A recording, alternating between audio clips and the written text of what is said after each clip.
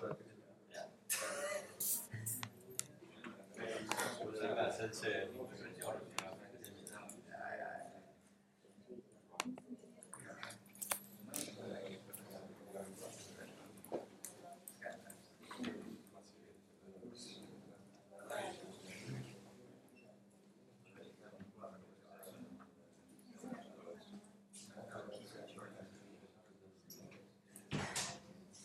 good morning.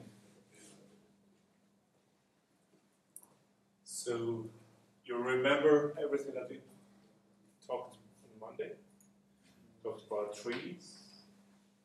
We have been over the last couple of lectures. And I think we ended about here saying that this is represents a tree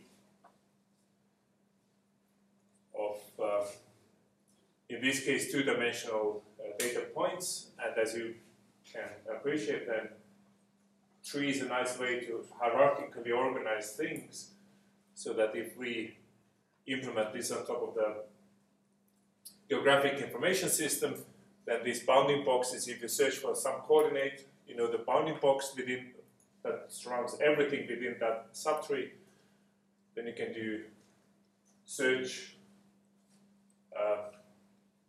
within this geographic region. Today, we will look at priority queues, where we don't ask a membership, is some key in the data or not. We just throw things into the collection, and the main operation that we always ask for is return me the key with the highest priority. So you throw in like into the queue, you don't fetch the earliest or the oldest element from the queue, but you fetch the one that has highest priority. Next we look at the, now that we have many different basic data structures in our hand, including the queues, priority queues, binary search trees, we have to do something more with these data structures. So the question is how to augment the data structures. We have the basic stuff, that is the textbook stuff, and then sometimes we need to do something on top of those structures. And then another example of sort of like an algorithmic problem, which is called union find, deals with the sets of elements that are disjoint, and you ask a membership query, like into which set I have this key, just tell me which set it belongs to. And why we do this is that if you ask from two elements which sets they belong to, you want to figure out, are they already in the same set? Or are they in disjoint sets? And if they are in disjoint, then we do the union. After that, these elements will be in the same set, and all the other elements that were in those sets. So we look a little bit at this question, and this will be used in different algorithms later. We can use this kind of elementary operations.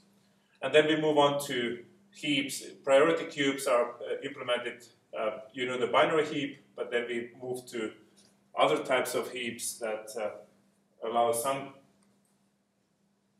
operations to be faster, like merging two large heaps together. Okay, so this is the plan for today. And let's start with this priority queue as created by binary heap. So we already discussed this actually. So I will jump over faster. But the bottom line is this is an abstract data type. We have a collection of data. We insert new x to the data with some key. But we retrieve from this queue the x such that its value is largest or highest priority. could be the largest value, the smallest value. What do we want to have? Max heap, min heap. But the highest priority value is what we want to have. The use, of course, is in all kinds of greedy heuristics. When you have many options to look at, you greedily want to start from the most promising one, the highest priority to you, in some sense. So most of the greedy heuristic type algorithms have to use such priority queue implementations. Okay, of course you can do the sorted list implementation. You have elements sorted. The first one is the highest priority. The last one is the least priority. You fetch the first one in constant time, all the time. But when you insert the element, you would have to put it into the correct place. Right? Therefore, if it's just a linked list, you take linear time. If it's a skip list, maybe logarithmic time is enough. Or you could use the binary search tree. But in binary search tree, the access to the first element is not constant time. You would have to go down the leftmost path to the first element, right? So that is logarithmic operation.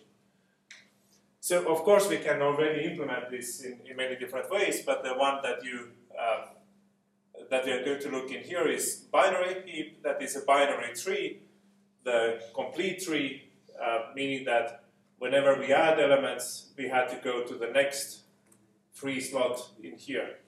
So this right child of 9, left child of 6, right child of 6, left child of 4, right child of 4.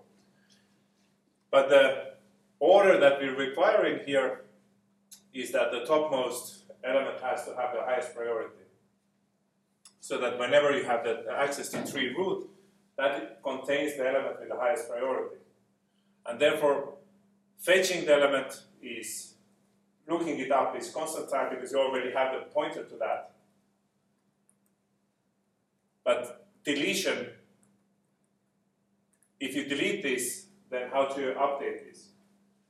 If you delete this, then you have to find the next highest priority element into this tree top.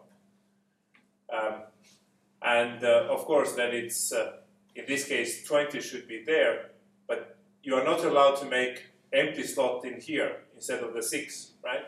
You delete 25, you promote 20, you promote 6, but you can't leave the empty space in here because 3 has to have this structure. Therefore, what happens is that when you delete, you always have to delete this one. So you remove, you delete, and then you bubble down value 7, promoting the larger value top. 20 goes top, 7 is there, 7 is larger than 6, and 4, 7 stays in there. So this is the principle of binary heap, and why it's so nice is that we can implement this data structure without any pointers. Right? We have a tree, but we store the tree just in the array without showing any relationship for a node to its left or right child.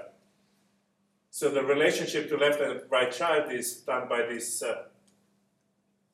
consecutive storage, and for any node, like third node, its children will be in positions 6 and 7, 2i plus 1, 2i and 2i plus 1. So 20's children are in positions 6 and 7, they are 6 and 4 respectively, right? So you don't need to store the pointers. And then, as I discussed, this structure then, of course, when you start adding elements in the array, they implicitly appear, fill in these positions as needed, right? So we only insert and delete to the end and delete from there, and our tree structure is all the time very rigid.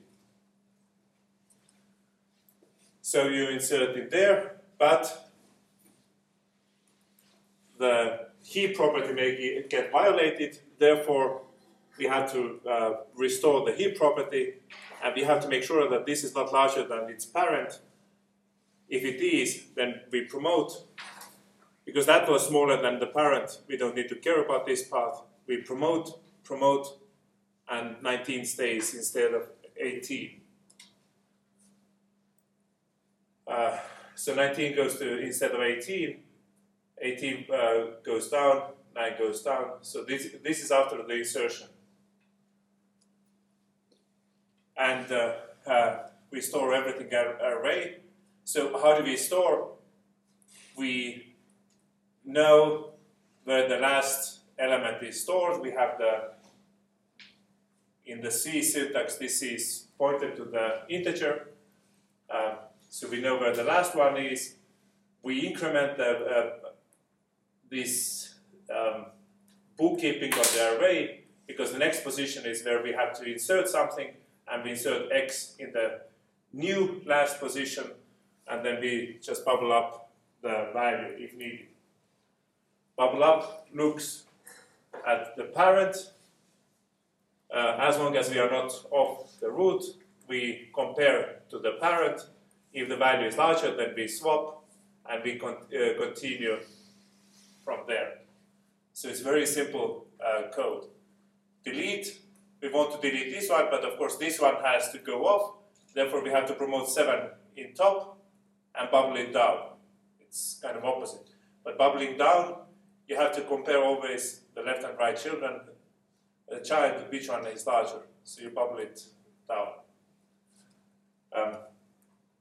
So all these operations you already know, and the cost of insertion is logarithmic bubble down. Sorry, logarithmic bubble up. You insert to the leaf, new leaf, and you bubble it up. You delete from the root, but you put the leaf node to the root and bubble it down. It's also logarithmic time, because the depth of the tree is logarithmic. It's very well balanced. Therefore, every operation will cost logarithmic time in here. Now, this gives us another sorting algorithm. If we maintain the heap in the array, and let's just have all the values. Well, this is in the middle of the heap sort, so the sorted values are here. From the blue region, the largest value is the root. So to get it sorted, the largest value has to go to the rightmost location. So we delete it, we free up this space, bubble that down, and we put this one in this location. That was the largest, and the green, because all the larger elements are there, this new pink element, this one gets free, and that was the largest, we promoted it there. Therefore the green area remains sorted, and we can decrease the heap by 1. Right?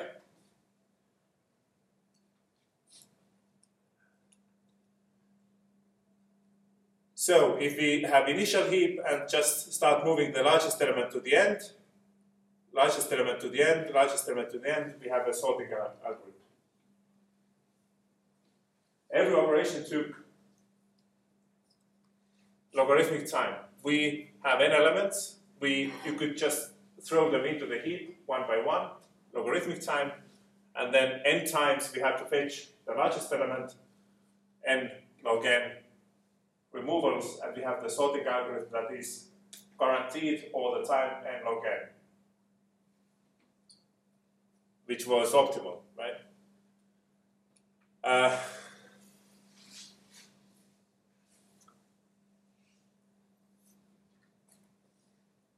Now, the next challenge, the way how I would challenge you is when you look at the heap property, then this is not the fully sorted state, right? It's only sort of like semi-sorted. On every path, we have the sorted order. Right? It's partially sorted. On every single path, we have the heap property, but things are not fully sorted.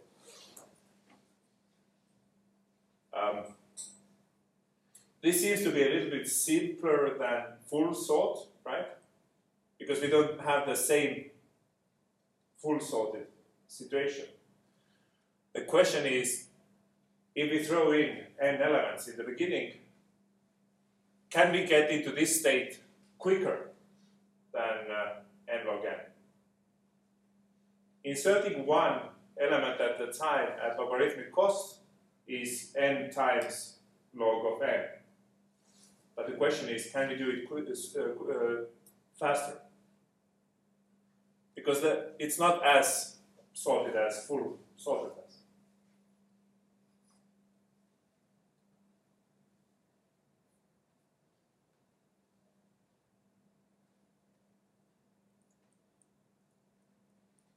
Seems that nobody knows the answer, or have you met this kind of question before? Out of n elements, how to create in the heap sort, we need to create the heap, the blue one, and then we can just sort it. But the question is, could we get the heap structure built quicker than n log n?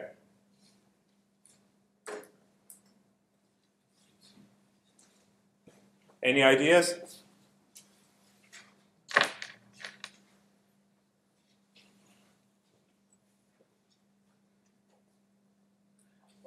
In a way, at least we have to find the the maximal element anyway, because that has to go to the top of the heap for sure, right?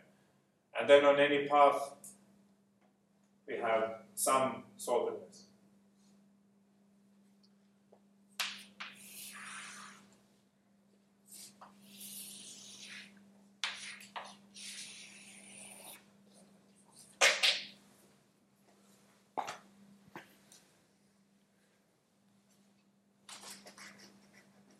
If this is a very large array of n elements, you could start with a random initial state, or just random order in there, right? So how to create the heap order?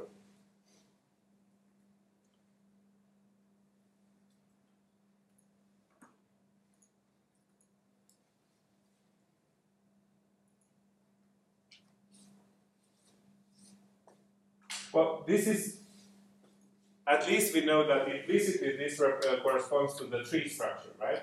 It corresponds to the tree structure such that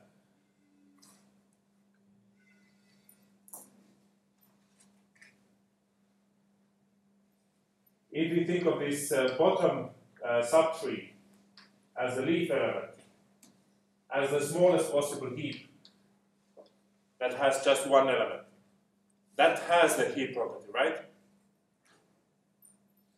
So you could say that if this is nice 2 to the power of n times of half a, so half of the elements that are leaves in this tree, half of the elements are leaves, and n minus 1. Well, if this is m leaves, then there is m minus 1 internal node.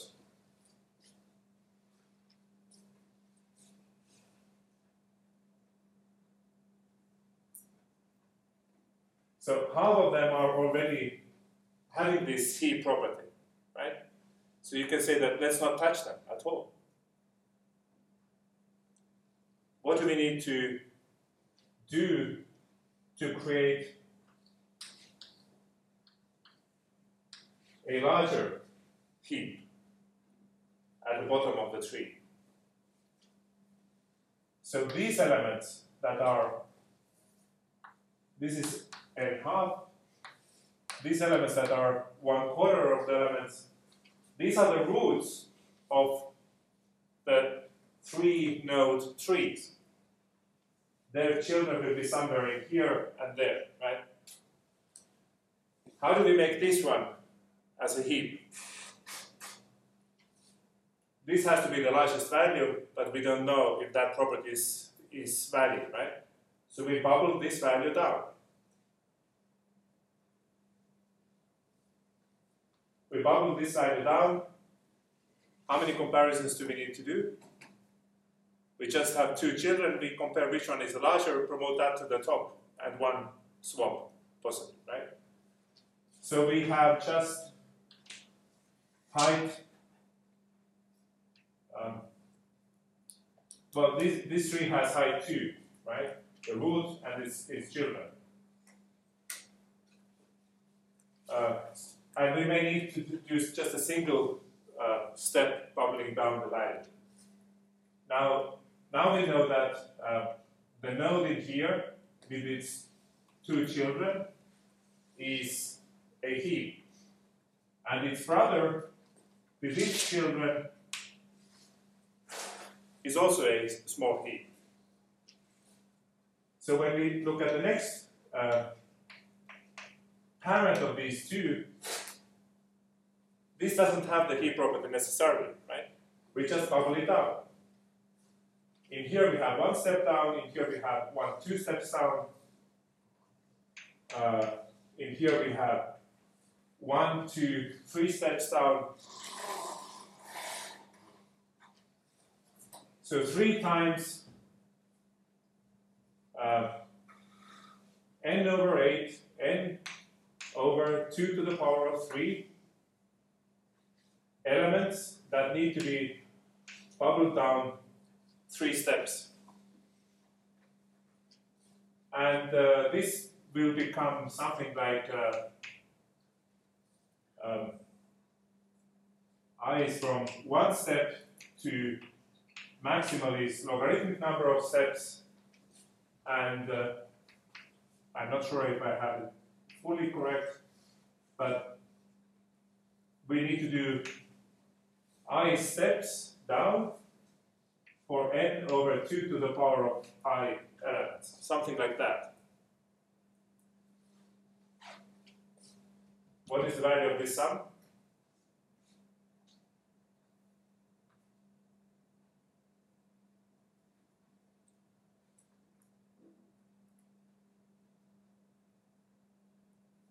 It is not the average paired joke that I have been making. It's not n over 2, n over 4, n over 8, etc. Because there is this I in there. It's larger, right? But how much larger?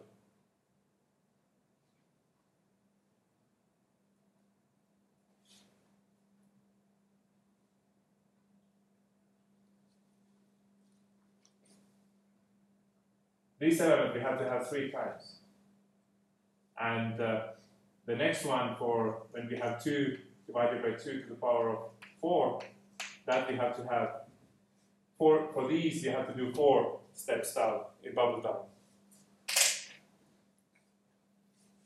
Yeah? Maybe it's log n times log n. Log n times log n. Yes. But that's less than linear. Yeah, absolutely. Yeah. That hints that you don't even touch all the elements.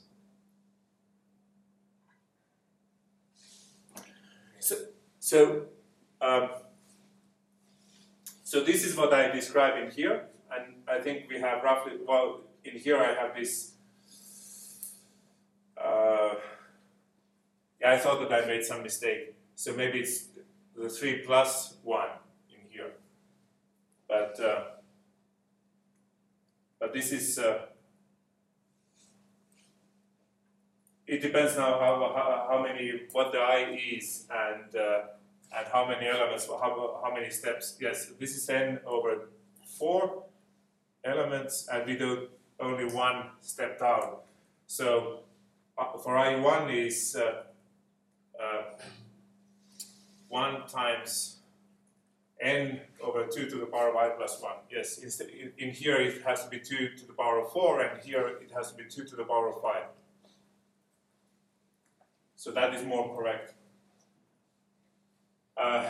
So how do we write this out? Well, one way is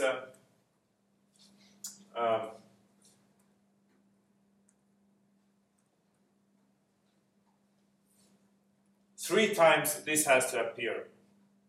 4 times this has to appear. So if you write this sum in this way, that 1 over 4, this is one sort of sum, and 1 over 4 appears twice. 1 over 8 appears 3 times. 1 over 16 appears 4 times, etc. So this sum plus this sum plus this sum plus this sum, and therefore we have to add these values in here. Each one is a normal sum, so half plus half of the remaining plus half of the remaining plus half of the remaining. We sum up to 1. This is half. Sorry, this is quarter plus half of the remaining to half. This sums at 1 half.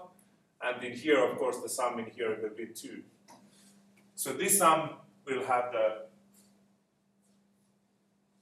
2n in here. Because there is less and less and less elements that need to do slightly more work. The less and less and less, this is exponentially decreasing, and the amount of work is increasing very slowly. I is increasing, the number of steps is, yes, it's going to be logarithmic log of n, but we don't, that doesn't matter too much because the sum will be still bounded by a constant. So in this procedure, if we just need to bubble down quarter elements once, 1/8 element potentially twice, 1/16 element potentially 3 times, we have the linear time heapify algorithm. You throw in n elements, but you can, in linear time, build a heap out of them.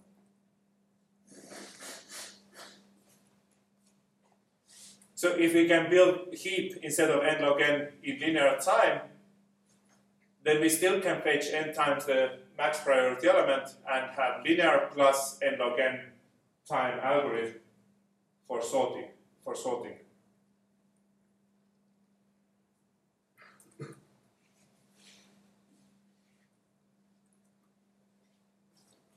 Is this okay?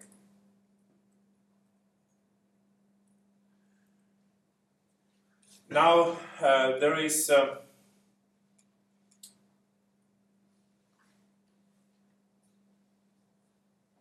and also this is a very compact. Yeah, we store everything in an array. We don't store any auxiliary information. We don't need 2 arrays. We don't need any pointers.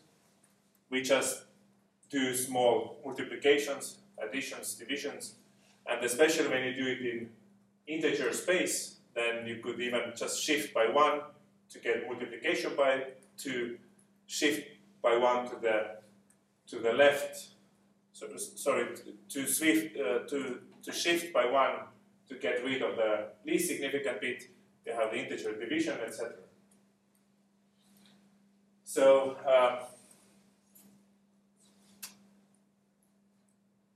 everything seems really good, doesn't it?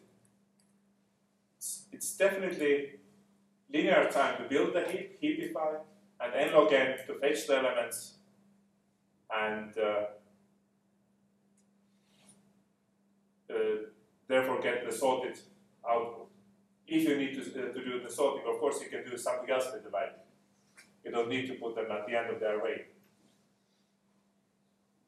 Now for the next week, I asked you to read one paper that says that all this that professors tell to you is sort of like bullocks. Bad. It's too theoretical.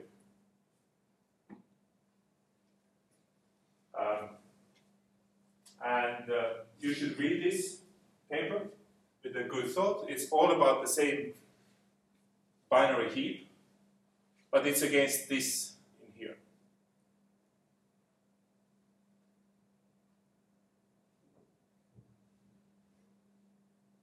Do you have any idea what might be the problem with this in here?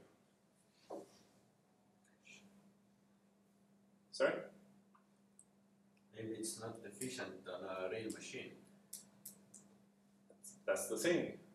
It's a real man talking against the professors. Real architectures have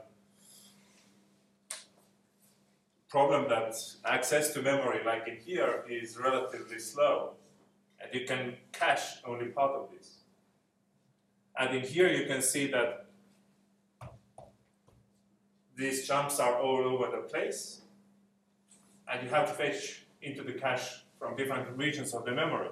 And therefore he proposes some other way of storing the heap, but somehow trying to make sure that these tiny heaps are,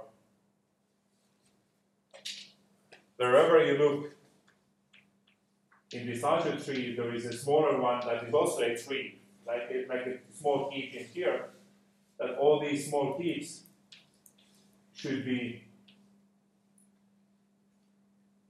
close to each other in the memory. Okay, but you should read that paper and discuss that in the practice session. It's a nice thing to do. Okay, so we have theoretical methods where we prove that some things work nicely. That how much time does it take to heapify? We still thought only about in the terms of trees. Heapifying bubble down is just making the smaller heaps, making them into larger ones. And we therefore have the method that can have the priority queue or the heap sort. And because of the priority queue, this data structure is very important. Now we look at augmenting data structures. So our basic data structures offer the basic set of operations. But for example, when we want something extra, like we have been already discussing this order statistics for certain element, what is its rank in the entire data? Or for certain rank, k, fetch me the kth value. Right? We had this discussion when we did the binary search or quicksort type algorithms. But now that the data is dynamically added, like in the binary search tree, we can implement sets which can take insertions and deletions, dynamically grow or decrease. How do we add the feature of asking what is the order statistics or case value in the data, or vice versa, for element ask what is its rank?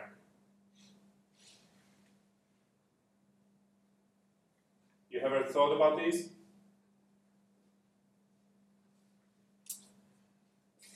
So we take, in order to do this, kind of add certain new abstract data type sort of functions, right? With the new operation that we want to perform on the data. The basic implementation supports some operations, and now we want to add new operations. So we need to do something on top of the existing data structure. So we look at the dynamic order statistics, and also, therefore, we conclude sort of general methodology, and then one example is interval trees. Interval is interval of time, for example, with a start and end period, and lots of intervals, and fetch everything that is overlapping with some query interval.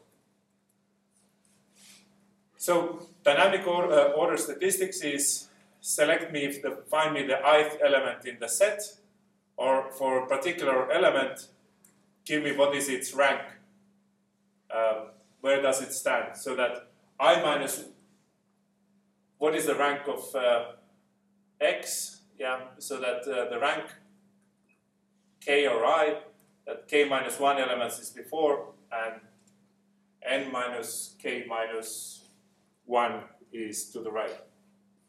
No, n minus k is to the right. Now, because we already established that red-black trees is a nice way to store dynamic sets in binary search tree, then the way how we augment that, we take that as a basis, and the way how we augment is that in addition to the key, we add to the node the integer field that tells how big the subtree is. How big is the entire subtree under this node? So this thing we add to the data structure. What does it give us? In here, the binary search tree is on the alphabetic letters, A, C, D, F, H, M, N, P, Q. But we add size of the subtree, 9 letters, 9 elements in the set total, 5 in this subtree, 3 in this subtree, 3 in this subtree, and every leaf node has subtree of size 1. 9 in here, of course, it has to be add up the size of the left subtree plus size of the right subtree plus 1 in here. Right? So the size of any node you can ask from children, their sizes, and add 1.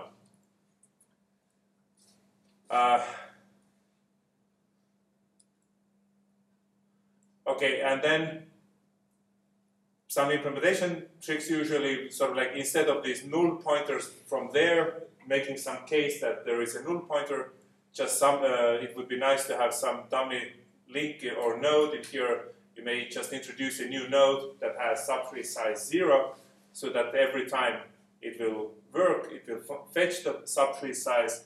You don't need to worry about that in the code, but in practice, you can do some trick to make the code easier. Now, if we have the tree like this, how do you find the kth element in there? If k would be 10, of course this is impossible because there is only 9 elements in here, right? If k is 3, then the left subtree holds 5 elements. Therefore, the third one has to be within the left subtree, right? If k is 7, then there is 5 elements on the left plus 1. This is the 6th. The 7th has to be the first one in this subtree. So you can, for k, depending if this is smaller than, well, we know the rank of this node by subtree plus 1. If we look for particular k 6th element, we know that we have found it. M is the 6th in here, because it's 5 plus 1, the 6th. If we look for k that is smaller, then we go to the left subtree and keep looking for kth element. If we observe that k is larger than 6, say 8, then we go to the right subtree, but now we can't look for 8th value. Instead, we have to look for value rank.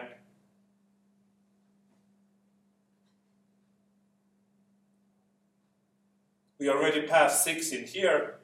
We looked for 8th value. We know that we have passed over 6 values, therefore we have 2 to go. 8 minus 2. Oh, sorry, 8 minus 6 is 2. So when we go to the right subtree, now we have to look for the second largest value. So if we hit the root that is the kth, then we have found it. If I is smaller than, sorry, here, I is the smallest element, k is the rank of the root.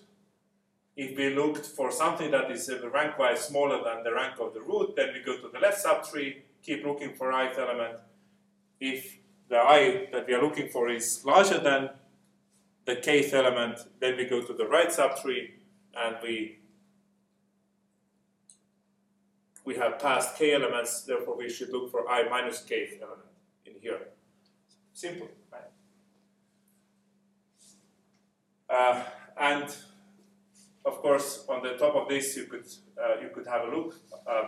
If I put the pointer in here, what is its rank in the entire data structure? You have to go up to the subtrees and then figure it out.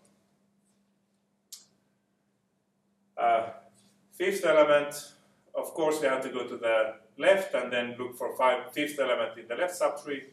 Ultimately, it has to be this element in here. Because looking for 5, now we have passed 2. From this subtree, we look for third value. We have passed 2, and from this subtree, we look for first value, and we have found this is the first value in this subtree. So you just walk down the tree, and therefore we have a logarithmic time lookup for the kth value.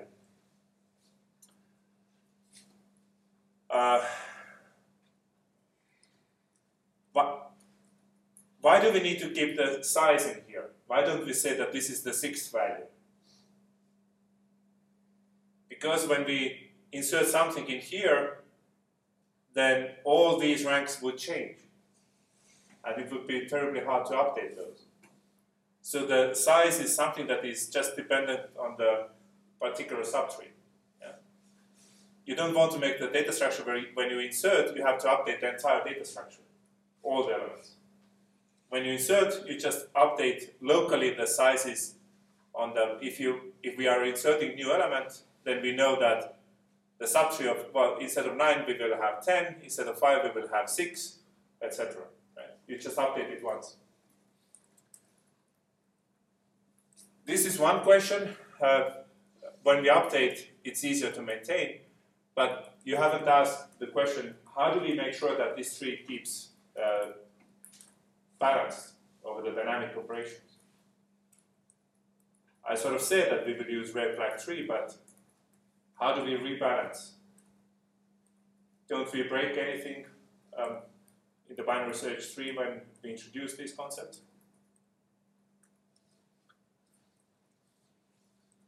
So this one inserts, updates the sizes 10, 6, 4, 2, 1, right? Red, I'm not sure if this is, no, this is just insertion path. It doesn't show the exact red, black tree in here. But imagine that there would be red, black nodes, right? And we may violate the red, red property. What type of operations did we have for red, black trees? We had 2. One was just repaint the color of the nodes, push it higher, and the other was rotate. When you repaint the nodes, what will happen to the tree structure? Nothing. The tree sizes remain the same. You just can do that. Right? So the only operation that we need to care about is rotation. Rotation in any location, like in here, this is example of a single rotation when you have the subtree of size 7 and 3, and therefore this entire subtree is 11, right? 11 plus 4 plus 1 is 16. If you want to rotate, so these subtrees don't change size, right? The original subtrees don't change size. The root still has the same size. So the only value that we have to look at is this one. So we promote that to the root, and we know that it has to contain 16. We promote this, we push this down. Now we ask, 3 plus 4 plus 1 is 8. And we have updated the tree sizes, subtree sizes. So you can apply rotation and update the subtree sizes.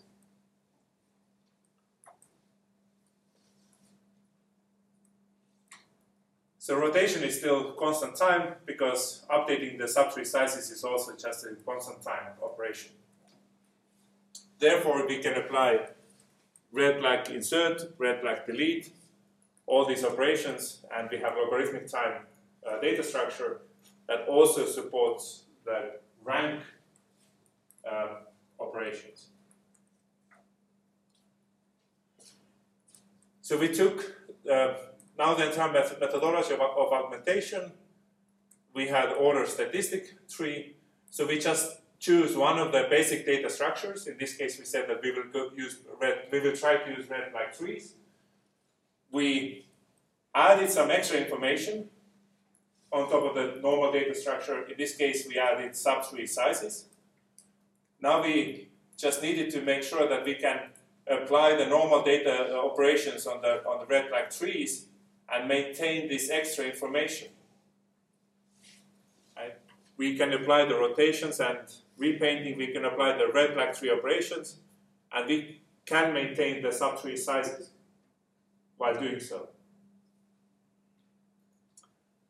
And we have the new algorithms that find me the order statistics, select me the kth or ith order value, and rank of a particular element in that data structure. So 4 steps: choose the data structure, add some information, make sure that you can apply the maintain this operation, maintain this information when you do normal operations, and then apply some new algorithms on top of the new information. Simple rules, right?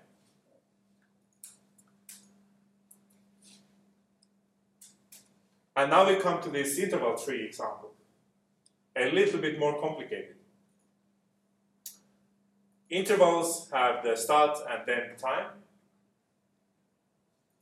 There can be many. In project management, you will have some start and end dates, for example, lots of different things that will happen in parallel, and you suddenly comes in a new holiday with the start and end hour time, and you ask which things will get distorted. Right?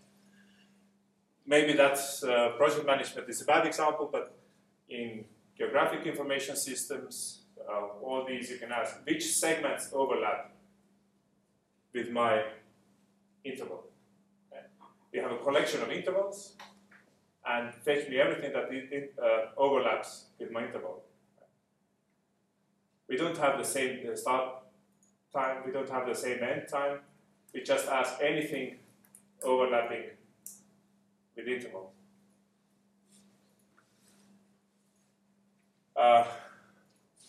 Okay, so this is the task, and how do we make the data structure that supports these kinds of queries, overlap queries?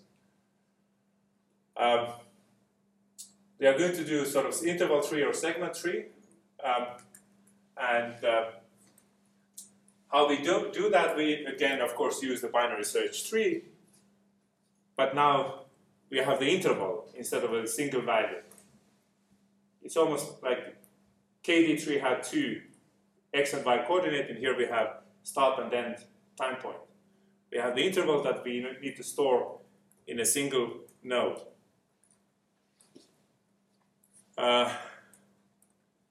So we will build the binary search tree containing intervals. How do we know when to go to the left or to the right? Because it has start and end point. So we make it simple. If the start point is earlier, that should go to the left. If the start point is later, that should go to the right. So we have interval with the start and end point, but we only look at the start point, whether starts earlier or starts later. That is the binary search tree property, right? Extra information in here that we used to have binary search, well, subtree size.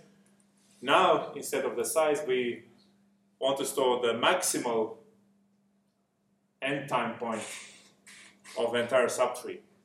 So there are many intervals represented in a subtree with this root, and we want to store what is the latest endpoint of any interval under this subtree.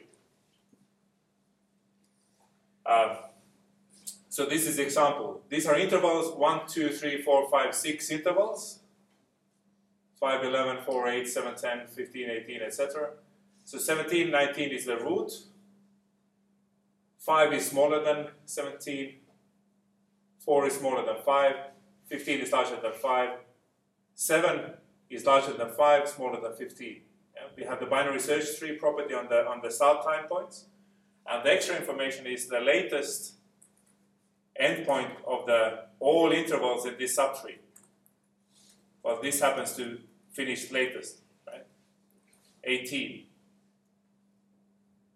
This is 23 because this is the larger value of 18, 19, and 23.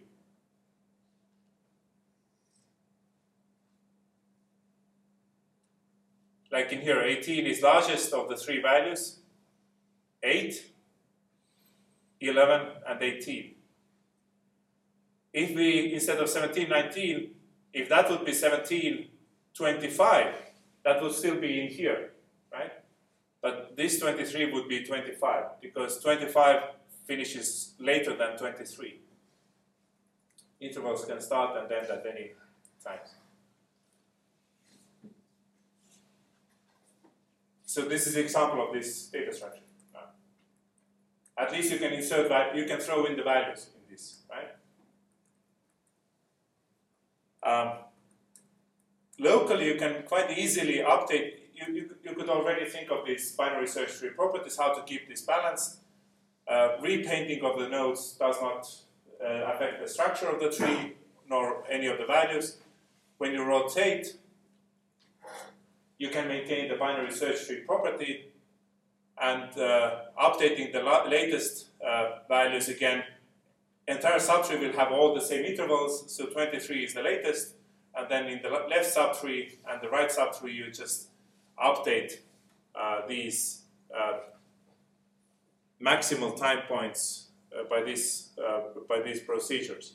You take the maximum from the left subtree, from the right subtree, and compare if your particular interval in that node doesn't have the larger value. So we can apply rotations again. So 30 remains 30 there in the top. If this subtree has 30, then everything is in order. We don't need to fix anything in there. This one, 14, well, this and this will be subtrees of this one, and therefore that one will ask latest, and compare it to 15. Maximum of 14, 15, and 19 is 19. So we can rotate. Therefore, we can apply the binary, this red-black tree. We can do these insertions, deletions, and we benefit from the fact that there is just a single or constant time rotations. And all the rest is repainting. But now, can we find overlapping regions in this data structure? How do we find overlapping regions? We just say that we throw the data into this kind of data structure, but we haven't said anything about how do we find overlapping regions. The interval search, you have the interval I with its start and end point, and this is how we find one overlapping region. We start from the tree root, if the pointer is not null. If the start point is later than highest finishing time of any interval in the subtree, then I starts later than anything in my subtree, therefore it can't overlap. Sorry. No. Forget this. First test is, for interval, does it overlap with the root? The interval at the root, right? Interval at the root, we have one query, we just want to find, does it overlap or not? We only look at the root. If it overlaps, then we have one answer, and we can return it immediately.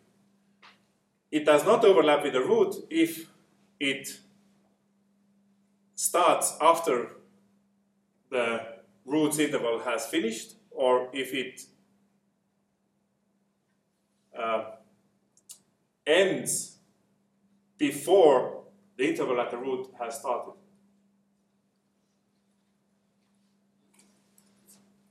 So this is interval in the root. If this one finishes, and this is the example of the queries, if this one finishes before the root starts, then this interval starts, then it can't overlap with the root. If it begins after this point, it will not overlap. All these other options are possible. Is fully within this, starts before, ends after, or overlaps one time point from the left or from the right. So we eliminated red cases in here. If we eliminate the red cases, then we return X, because that had overlap, one of these three cases of the overlap. Then we have found the overlap. Then everything is good. But the question is what to do with the case that is either there or there.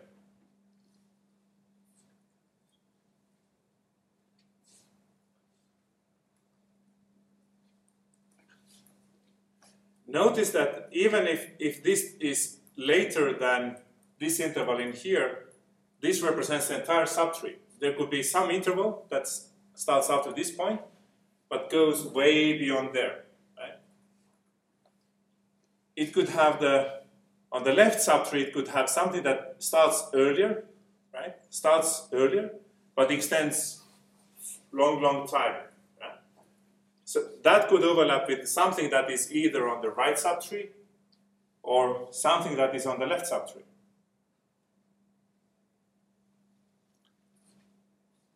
The one that has finished. Okay, so that is kind of the problem. But we know at least this maximal value. We have the entire subtree in here, and we know what is the latest time point any interval in this subtree. If this one, the latest time point, finishes earlier than this one starts, then there is no way to find anything in the subtree, right? At least on the left subtree. Sorry, in the left subtree. We can look at the left subtree. If we can't find anything from there, we have to go to the right. So the algorithm is, first we observe that it doesn't overlap with the root. If left subtree exists, our search interval starts before the latest interval finishes in the left subtree, then we go left.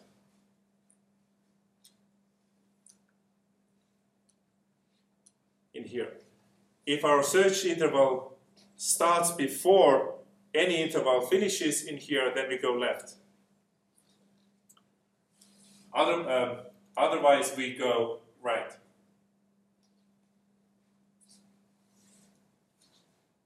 And now we have to sort of figure out the correctness of this algorithm, that it finds the overlapping regions, doesn't miss. Because we either go to the left or right. I claim that we can decide immediately should we go to the left or to the right. But if you look at this example, how can we be so sure that it doesn't happen on both sides, the overlaps? Actually, there is a little bit of trick. We only look for, this algorithm only looks for one overlap. If we can find the one overlap, then what we can do is we can report that, we can delete it for time being, and then ask, is there still something that overlaps? And then you can find the second overlap. Delete it, find the third one. And ultimately, we should find everything that overlaps. Okay, so this is this interval tree example. If you look for search tree for 1416, 1416 does not overlap with the root, that is 1719, but 14 begins before the latest event finishes in the left subtree. Because 14 is less than 18, we go left in here. We look at this value. We go left. Now 1416 and 511 do not overlap. 14 that we are looking for starts after 8, so there is nothing in the left subtree. There can't be anything in the left subtree. Therefore, we go to the right. Now we again look 14, 16, and we observe 14, 16 actually overlaps with 15, 18, and then we return one hit. 15, 18 overlaps with 14, 16.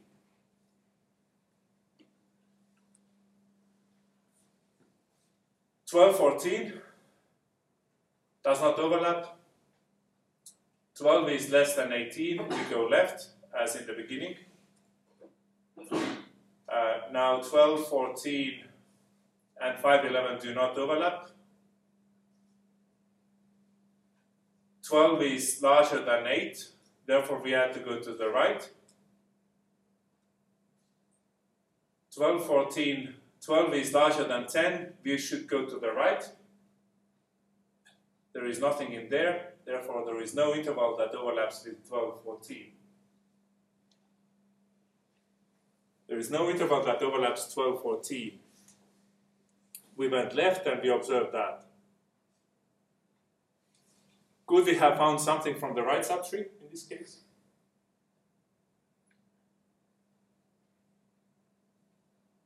And why is that?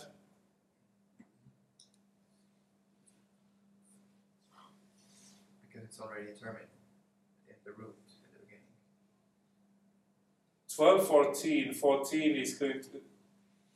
What did we compare? We looked at...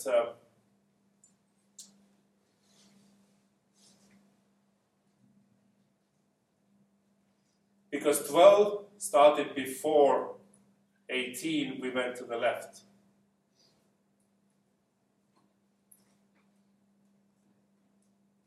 Because of 12,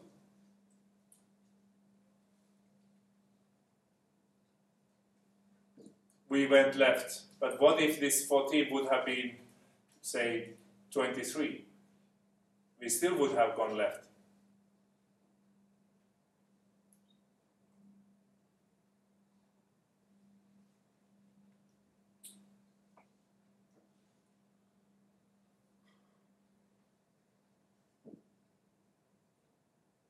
We only looked at this 12 and compared that this is smaller than 18, therefore we went left. We didn't look at the high-end value here.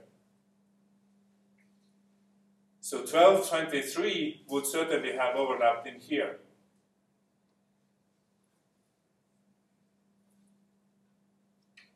So how do we analyze this situation?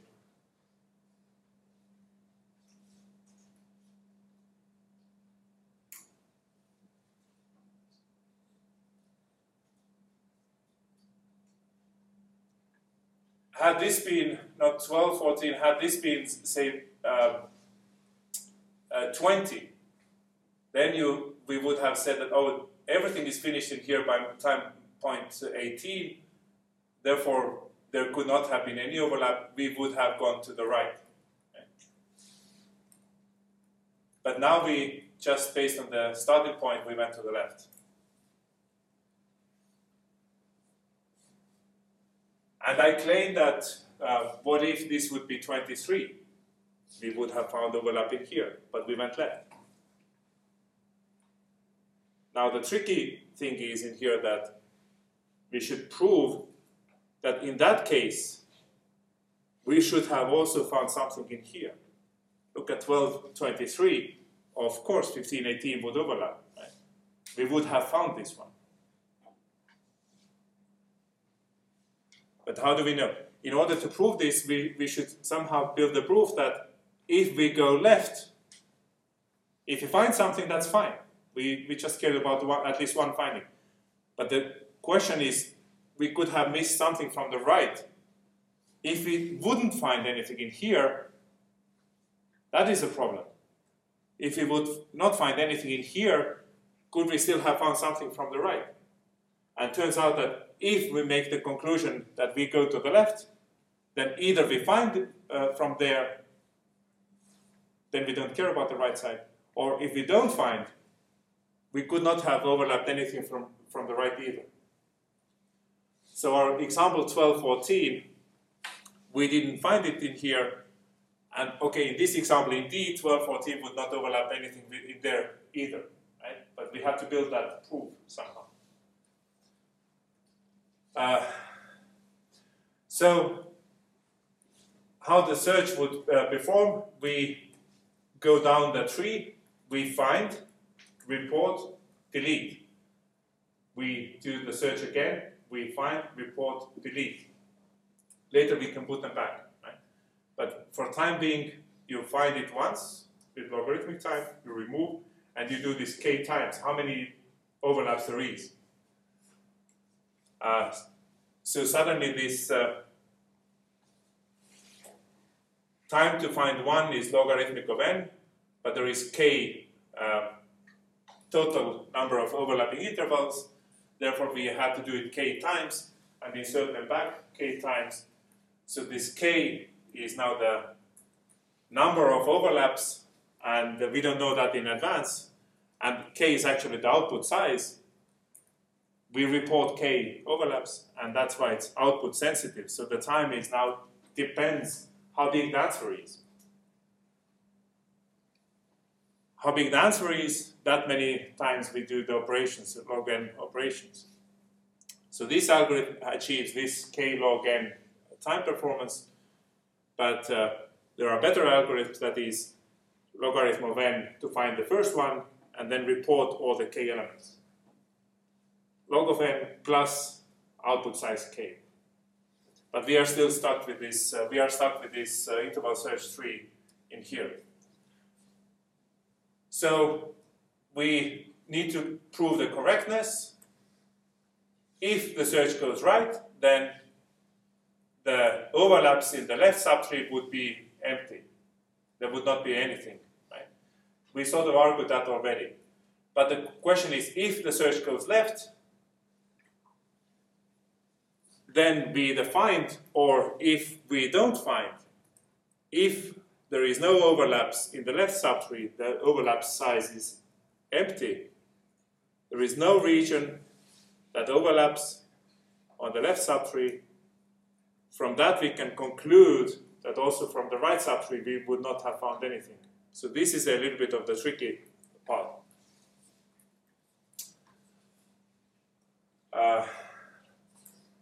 Okay, so are we fine with this part? If the search goes right, there could not have been overlaps in the left.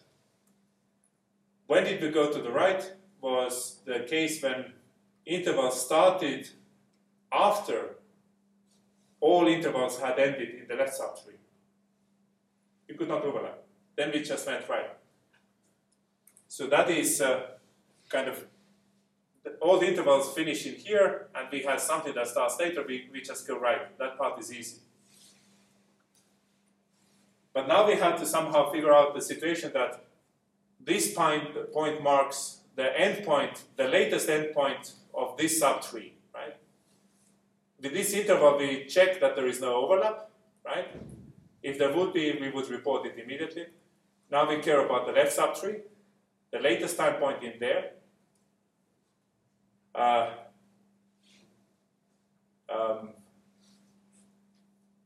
And it could be some interval that actually started early on, right? It could be somewhere rather early on started, long interval. So we just care about this latest endpoint.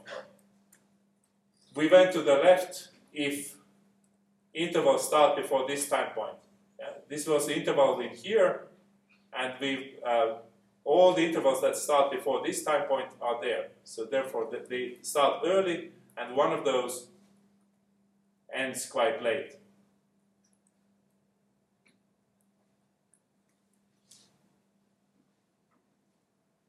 So in the right subtree, this one starts after this root that goes to the right. And indeed, there could be some overlap between the left and right side. But now we have to conclude that once we go to the left, once we decide to go to the left, either we find one of these intervals that, for which we have overlap, or we don't find anything.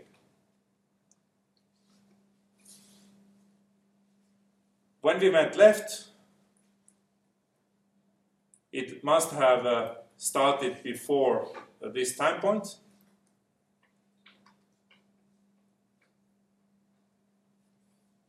So must have started before this end time point. So it could be either on the left side from this one or overlapping this. It can't overlap this because we would have found it. Either it fits in there or somewhere in there. And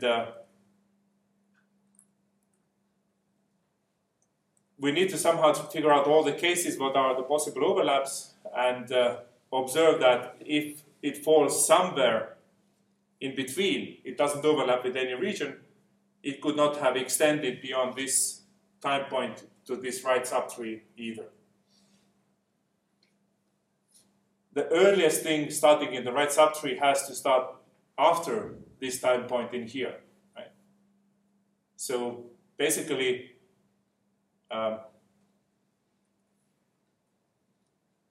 we should not, if it falls somewhere in here, it doesn't overlap with anything, it could not extend beyond this, this time point into the right subtree.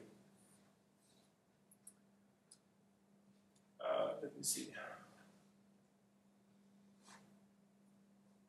If we go to the left and there is no overlapping region, then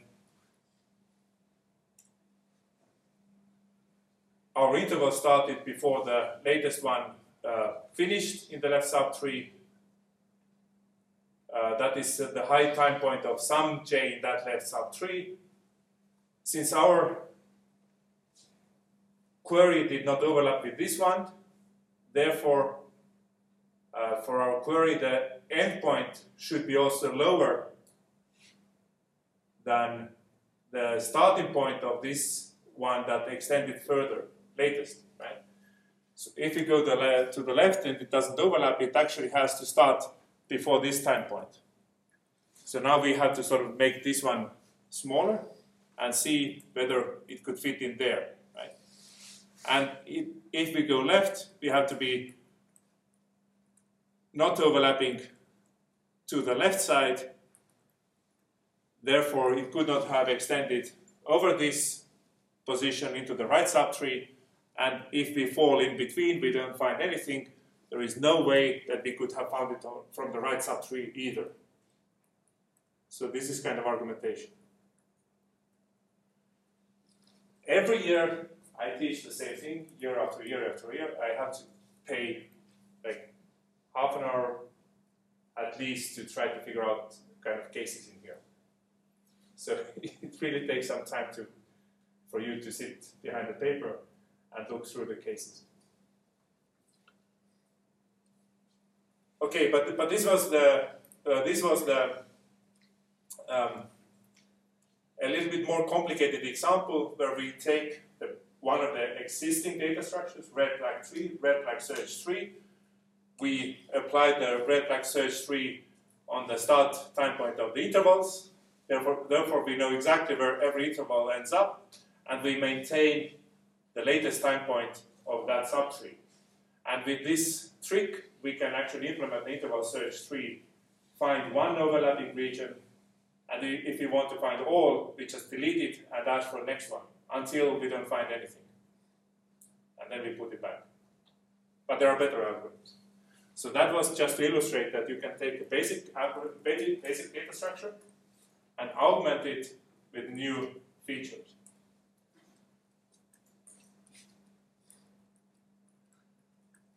Next is we augment, or we actually merge the two cases together. We have the binary search trees and heaps. What if we require both properties to be filled?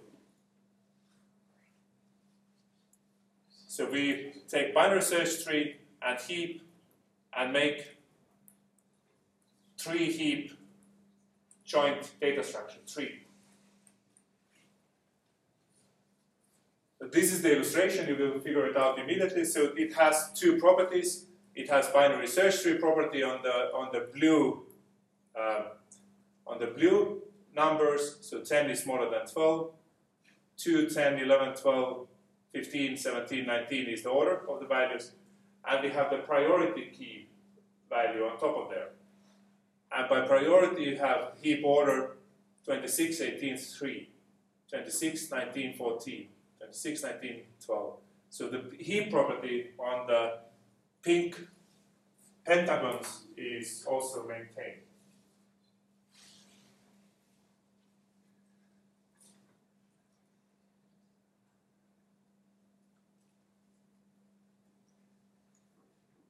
Now, yes, we can.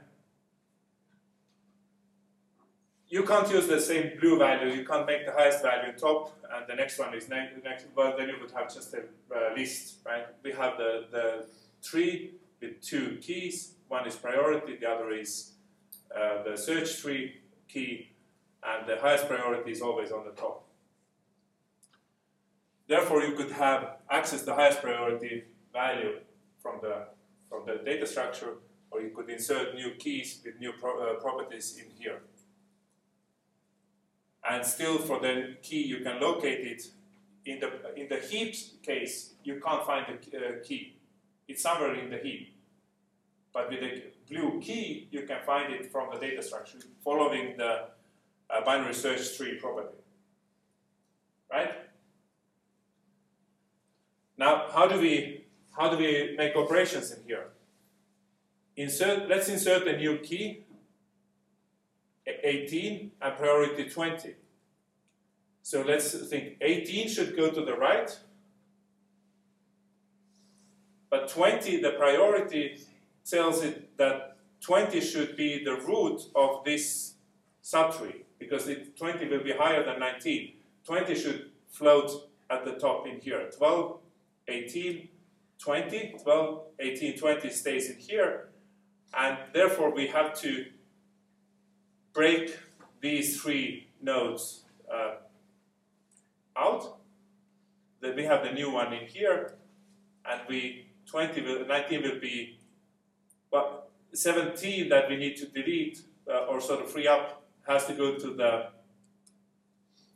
the left from 18. So 17 will go there, and since 19 is higher priority than 14, we just inserted it to the left in here. Everything is maintained underneath. 19 is larger than 18, it goes to the right, and the priority 2 is smaller than 20, therefore everything is fine in here. We can insert.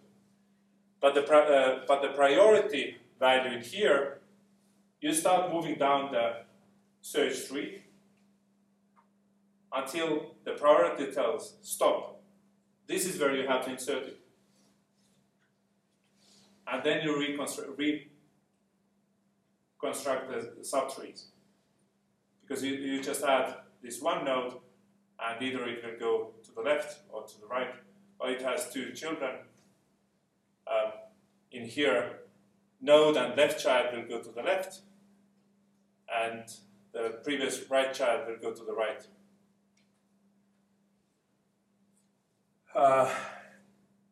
It is not as balanced anymore as it was on the previous picture. But the priority told us where to insert that node. Right? You can follow me. Yeah. Now,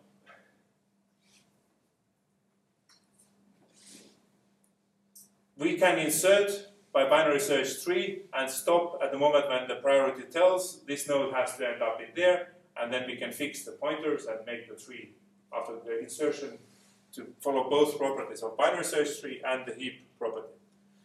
When you delete, usually you want to take the highest priority element out. In this case, this is this one, right? We know that the next root has to be the next highest priority. This one has to be the new root. Yeah? The right side remains as a right side because these values are larger by blue key and smaller by pink key. So this part is fine. But in here, now we have to do something with these two, right? it's like in here, we deleted the node and had to do something with this. This is the new root, and we have two nodes, and we have to do something with this. So you can recursively go lower in here. 19 is larger, that has to be on the top, and turns out that 17 and 14 was 17, both 10 and 15 are smaller than 17, so we still had to do something in here, but we can recursively fix everything and make the binary search tree that satisfies both the heap property and the binary search tree property. So 11 goes left, left, right, left, down there.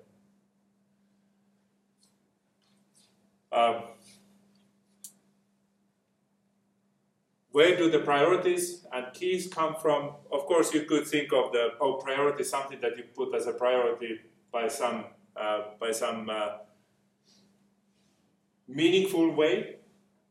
The job priority in the operating system, or for the greedy heuristic, the most promising case. But the other way is also to think that priority is given by random process. If the priority is given by random process, then you have the binary search tree. We know where to insert the value. But the priority tells whether we should insert closer to the root or closer to the leaves.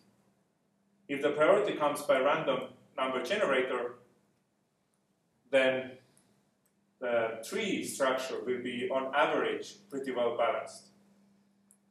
So if it's entirely random process, then the tree will be on average random looking tree that tends to be behaving like a balanced tree.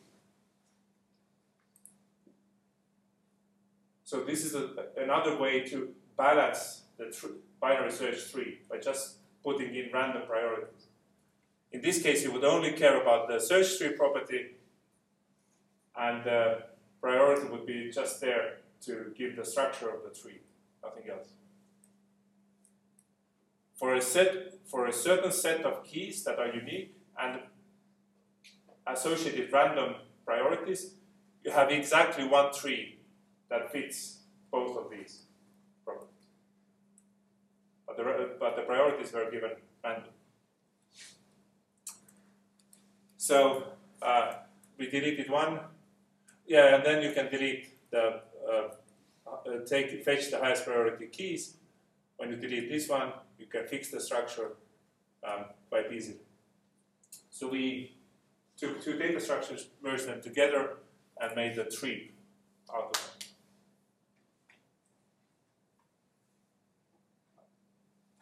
This is something I need to stress all and over again.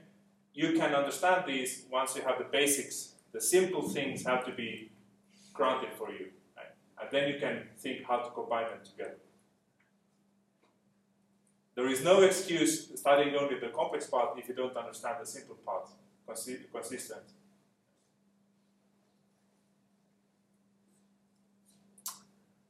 Okay, and now we have not too much time left, therefore I have to do a very quick job on this one, on the union find.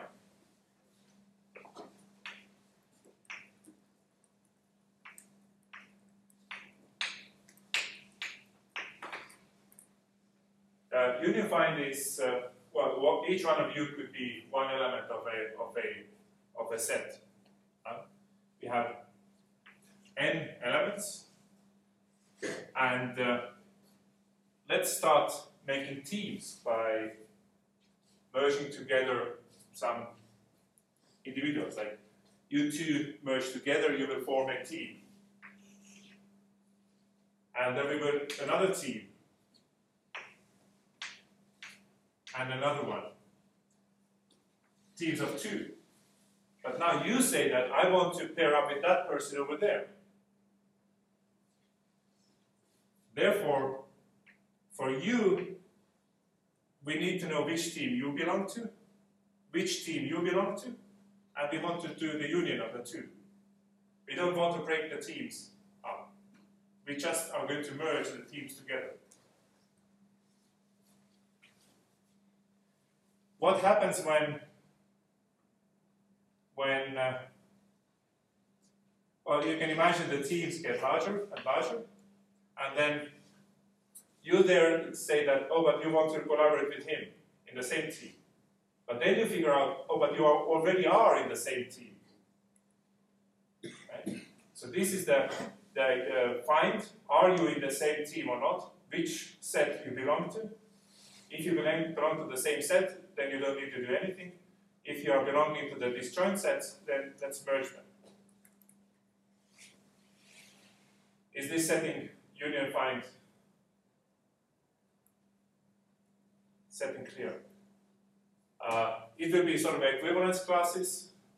These mathematical formulas are equivalent to each other, and these are equivalent to each other. Once you find, oh, but these and these are equivalent to each other, therefore all that are equivalent in here, all that are equivalent in there, have to be equivalent to each other. So this kind of thing. And now later, more and more elements, so you don't know when you compare, oh, we are already in the same equivalence class, we don't need to do anything. Oh no, we were in the different ones, let's merge them together. You get larger and larger sets. But you have to do the lookup fast and merge fast.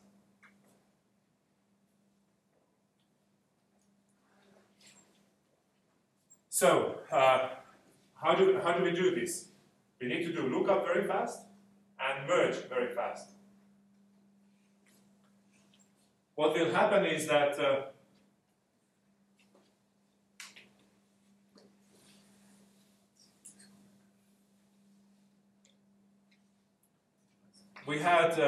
we started with individual elements that each one corresponds to its own singleton set, single element in one set.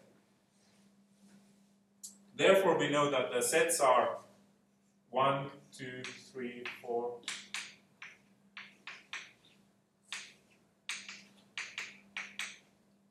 Each one knows my ID. Right? My set ID is 6. And now we merge, when we merge together 5 and 6, suddenly we have to make sure that all of them, for example, have 5. 7 and 8, when they are merged, they both have 7 and 7 ID. Right? When we merge these together, now we have more elements. This and this should know that they belong to the set number 5. Yeah. And you could take all of these and say that they belong to the same set. Therefore, all of these numbers need to be changed to 5. And you need to start changing more and more elements every time. And this is not optimal.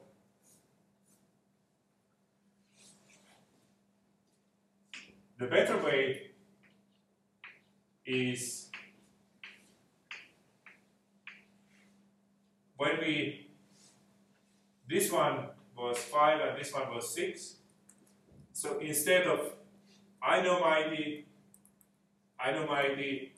when we merge, then you would say that, okay, I don't know anymore my ID, but I know that I'm paired with this one. Why don't you ask from my neighbor? And she says that, oh, we belong to the set 5. And also in here, there is, what was the example? 5, 6, 7, and 8. This one is merged in there, so we make a small sort of tree. 7 knows this, 5 knows. When we decide to merge these two to that set, what do we need to do? We can say that, okay, I don't know anymore, but why don't we ask from that guy? And you point up there and finally figure out that this is 5. We can build a chain in here.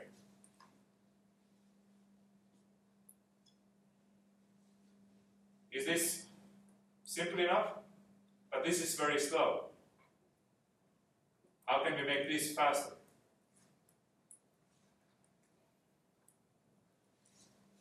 Why did I need to merge with this guy from where there is a long chain to the lady who knows the answer? Why don't we shortcut directly there? And when we have another set in here, why don't we shortcut this chain in there? Now for every element it's closer, steps closer to ask what set ID I have. Right? This is still slow.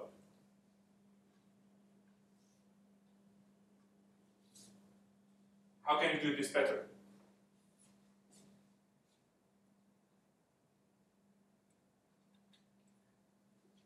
Now I come and ask, you seem to be a very active guy, so I ask from you which set you belong to. Okay, and then we figure out that ask from there, ask from there, ask from there, 5, right? We needed to do these steps to figure out that this is 5. But you should be prepared that I come back to you and ask, so which set did you belong to? 5. You knew immediately that. So once we figure out that this set belongs to 5, why do we have to have this maintain this long chain? Why don't we, once we use this question, why don't we just shortcut directly to there? And also on the path, each one we direct directly, well, in there. And we sort of establish a fat tree with very few steps. Once we figure it out once, then we do this. And now when you link to him, he has a quick answer already in the beginning. And next time when you ask from you, you will be shortcut not to him, but you will also be shortcut to the same location. So after the use, the quicker and quicker we can answer the question. And it's enough to merge. So this has become one very large set, and there is another one having many elements. Still, all that we need to do is point one pointer and build this tree. And it is only 1-2 hops there. Once you do these 2 hops once, you forget about this one and make it direct shortcut to there.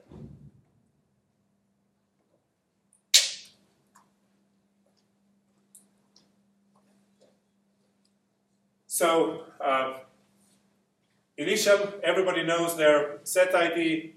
3 and 4 have a set ID 4. So this implements this. This is the value, this is the set ID. In here, 8 belongs to the ask from, let me see, 4, 4, 6, 6. We need to merge the 4s and 6s together. And we either replace everybody into 4, or we make the link. So for one knows that its set ID is 1. 2 knows its set ID is 2. 3 knows that set ID is 3 because the value is there is 0, null pointer. 4 knows that I should ask from 3, and the answer is 3rd. 8, on the 8th position, ask from the 6, and 6, well, 8 belongs to the 6th set. When we merge, we shortcut the links.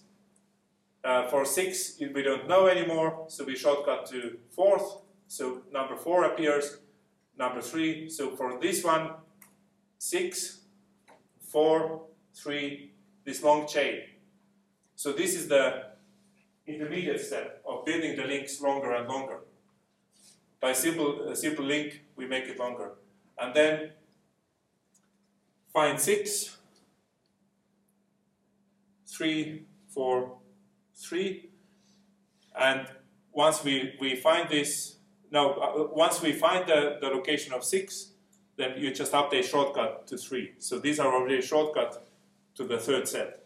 Not 2, not 4, 3, not 1 and 2 hops, but now it's just a single hop there.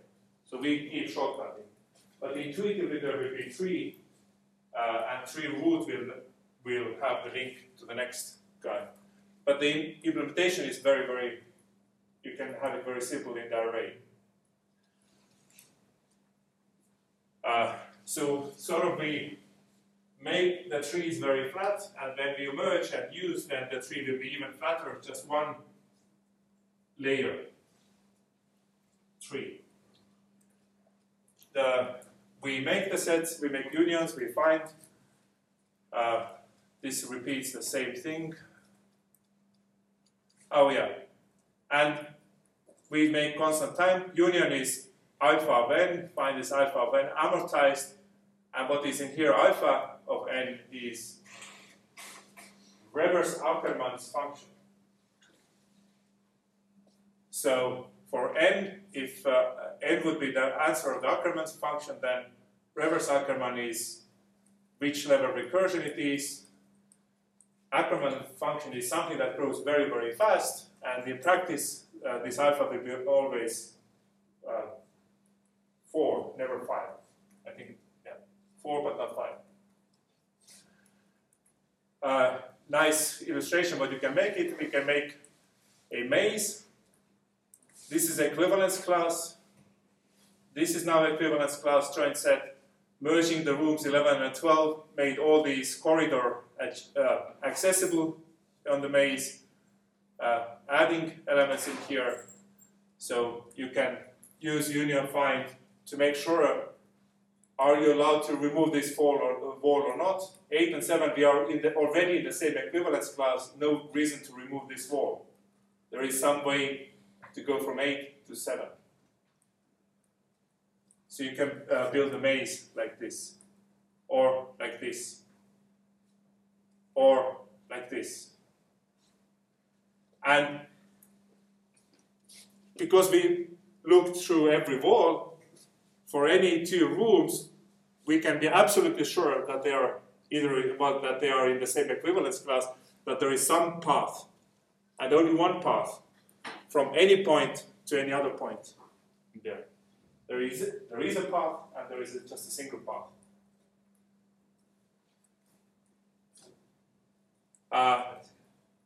So my code is available from this URL. You can change the size of the room and the size of the maze, and you can play around with this. It's small ones are like tiny hieroglyphs. Or from previous years, some implemented the different looking mazes, exactly the same property. To remove the wall are the same in the same connected component or not. So this is very fast to check are they in the same component or not when you use this kind of structure. But we can use now this algorithm later in other algorithms, looking at equivalence relations or connectivity in graphs.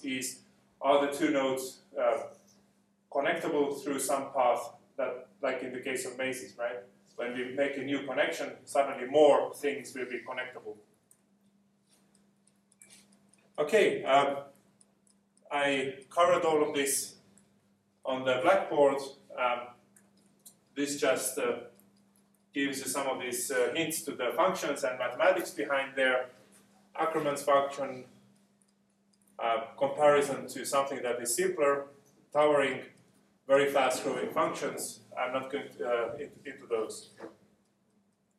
I think the practical thing is that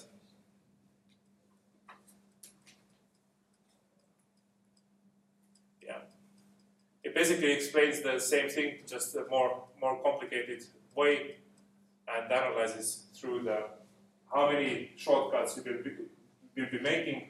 And even if once you need to do longer path into a single step, the next time it's already there. So you need to do it very few times overall. Okay. next week we will look at the more heaps, the heaps that can be merged together. And I think we can manage to start talking about succinct data structures where, like in the case of the binary heap, we didn't present any pointers.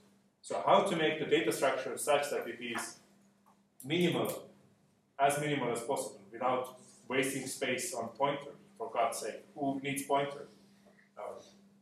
How to make the data structure, well, some examples of data structures that are minimal, don't waste any extra bit, but still offer some nice properties of the basic features like trees, for example.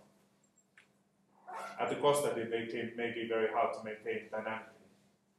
But that's what we look next time. Okay?